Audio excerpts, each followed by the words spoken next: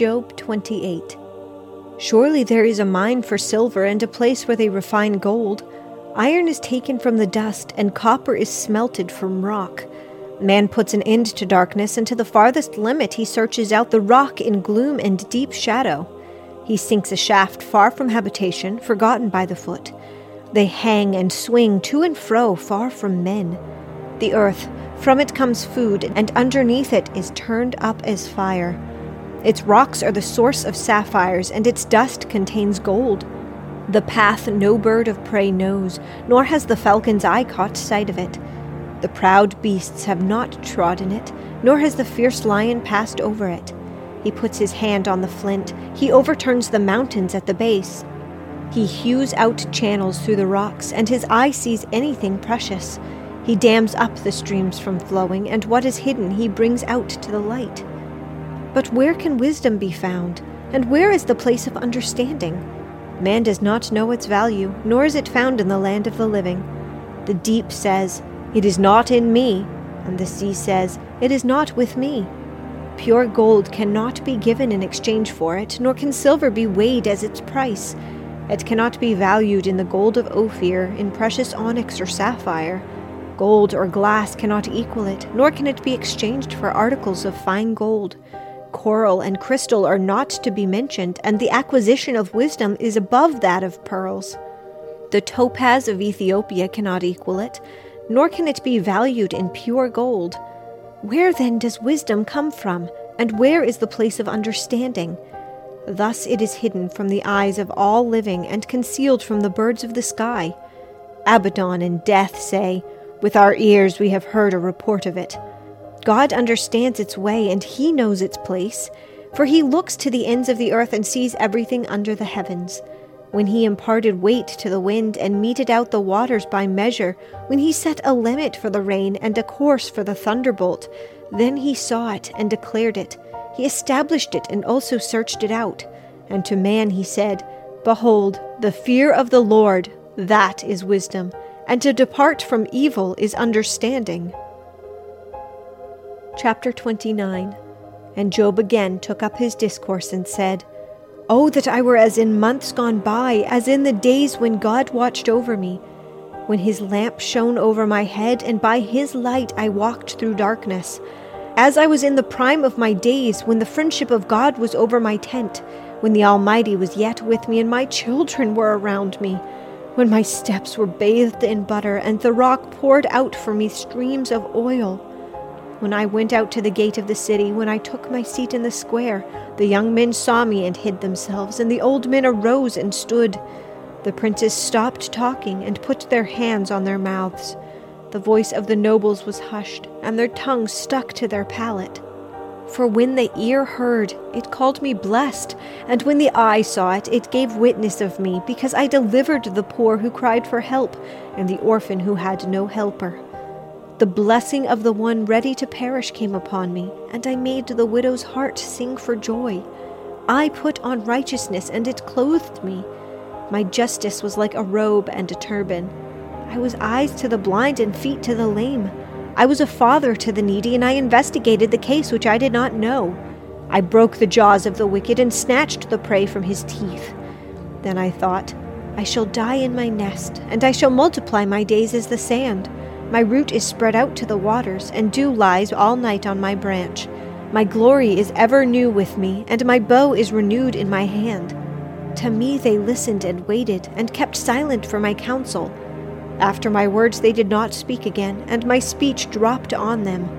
They waited for me as for the rain, and opened their mouths as for the spring rain. I smiled on them when they did not believe, and the light of my face they did not cast down. I chose a way for them, and sat as chief, and dwelt as a king among the troops, as one who comforted the mourners. Chapter 30. But now those younger than I mock me, whose father I disdained to put with the dogs of my flock. Indeed, what good was the strength of their hands to me? Vigor has perished from them. From want and famine they are gaunt, who gnaw the dry ground by night in waste and desolation, who pluck mallow by the bushes, and whose food is the root of the broom shrub. They are driven from the community. They shout against them as against a thief. so that they dwell in dreadful valleys, in holes of the earth and of rocks. Among the bushes they cry out, under the nettles they are gathered together. Fools, even those without a name, they were scourged from the land. And now I have become their taunt. I have even become a byword to them. They abhor me and stand aloof from me, and they do not refrain from spitting at my face. Because he has loosed his bowstring and afflicted me, they have cast off the bridle before me. On the right hand their brood arises. They thrust aside my feet and build up against me their ways of destruction. They break up my path, they profit from my destruction. No one restrains them. As through a wide breach they come, amid the tempest they roll on. Terrors are turned against me. They pursue my honor as the wind, and my prosperity has passed away like a cloud. And now my soul is poured out within me. Days of affliction have seized me. At night it pierces my bones within me, and my gnawing pain takes no rest. By a great force my garment is distorted. It binds me about as the collar of my coat. He has cast me into the mire, and I have become like dust and ashes. I cry out to you for help, but you do not answer me. I stand up, and you turn your attention against me. You have become cruel to me. With the might of your hand you persecute me. You lift up to the wind and cause me to ride, and you dissolve me in a storm. For I know that you will bring me to death and to the house of meeting for all living. Yet does not one in a heap of ruins stretch out his hand, or in his disaster therefore cry out for help? Have I not wept for the one whose life is hard? Was not my soul grieved for the needy? When I expected good, then evil came. When I waited for light, then darkness came. I am seething within and cannot relax. Days of affliction confront me. I go about mourning without comfort. I stand up in the assembly and cry out for help. I have become a brother to jackals and a companion of ostriches. My skin turns black on me, and my bones burn with fever. Therefore my harp is turned to mourning, and my flute to the sound of those who weep. Revelation 18. After these things I saw another angel coming down from heaven, having great authority, and the earth was illumined with his glory. And he cried out with a mighty voice, saying, Fallen, fallen is Babylon the Great. She has become a dwelling place of demons, and a prison of every unclean spirit, and a prison of every unclean and hateful bird. For all the nations have drunk of the wine of the passion of her immorality, and the kings of the earth have committed acts of immorality with her, and the merchants of the earth have become rich by the wealth of her sensuality. I heard another voice coming from heaven saying, Come out of her, my people, so that you will not participate in her sins and receive her plagues. For her sins have piled up as high as heaven, and God has remembered her iniquities. Pay her back even as she has paid, and give back to her double according to her deeds. In the cup which she has mix twice as much for her. To the degree that she glorified herself and lived sensuously, to the same degree give her torment and mourning. For she says in her heart, I sit as a queen, and I am not a widow, and will never see mourning. For this reason in one day her plagues will come, pestilence and mourning and famine, and she will be burned up with fire, for the Lord God who judges her is strong.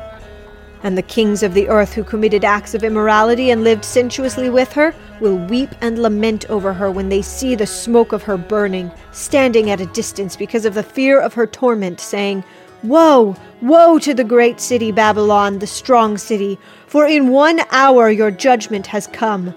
And the merchants of the earth weep and mourn over her, because no one buys their cargoes anymore, cargoes of gold and silver and precious stones and pearls and fine linen and purple and silk and scarlet, and every kind of citron wood, and every article of ivory, and every article made from very costly wood and bronze and iron and marble, and cinnamon and spice and incense and perfume and frankincense and wine and olive oil and fine flour and wheat and cattle and sheep, and cargoes of horses and chariots and slaves and human lives. The fruit you long for has gone from you, and all things that were luxurious and splendid have passed away from you, and men will no longer find them. The merchants of these things who became rich from her will stand at a distance because of the fear of her torment, weeping and mourning, saying, Woe! Woe, the great city, she who was clothed in fine linen and purple and scarlet and adorned with gold and precious stones and pearls, for in 1 hour such great wealth has been laid waste. And every shipmaster and every passenger and sailor, and as many as make their living by the sea, stood at a distance, and were crying out as they saw the smoke of her burning, saying, What city is like the great city? And they threw dust on their heads and were crying out, weeping and mourning, saying, Woe! Woe, the great city, in which all who had ships at sea became rich by her wealth, for in 1 hour she has been laid waste. Rejoice over her, O heaven, and you saints and apostles and prophets, because God has pronounced judgment for you against her.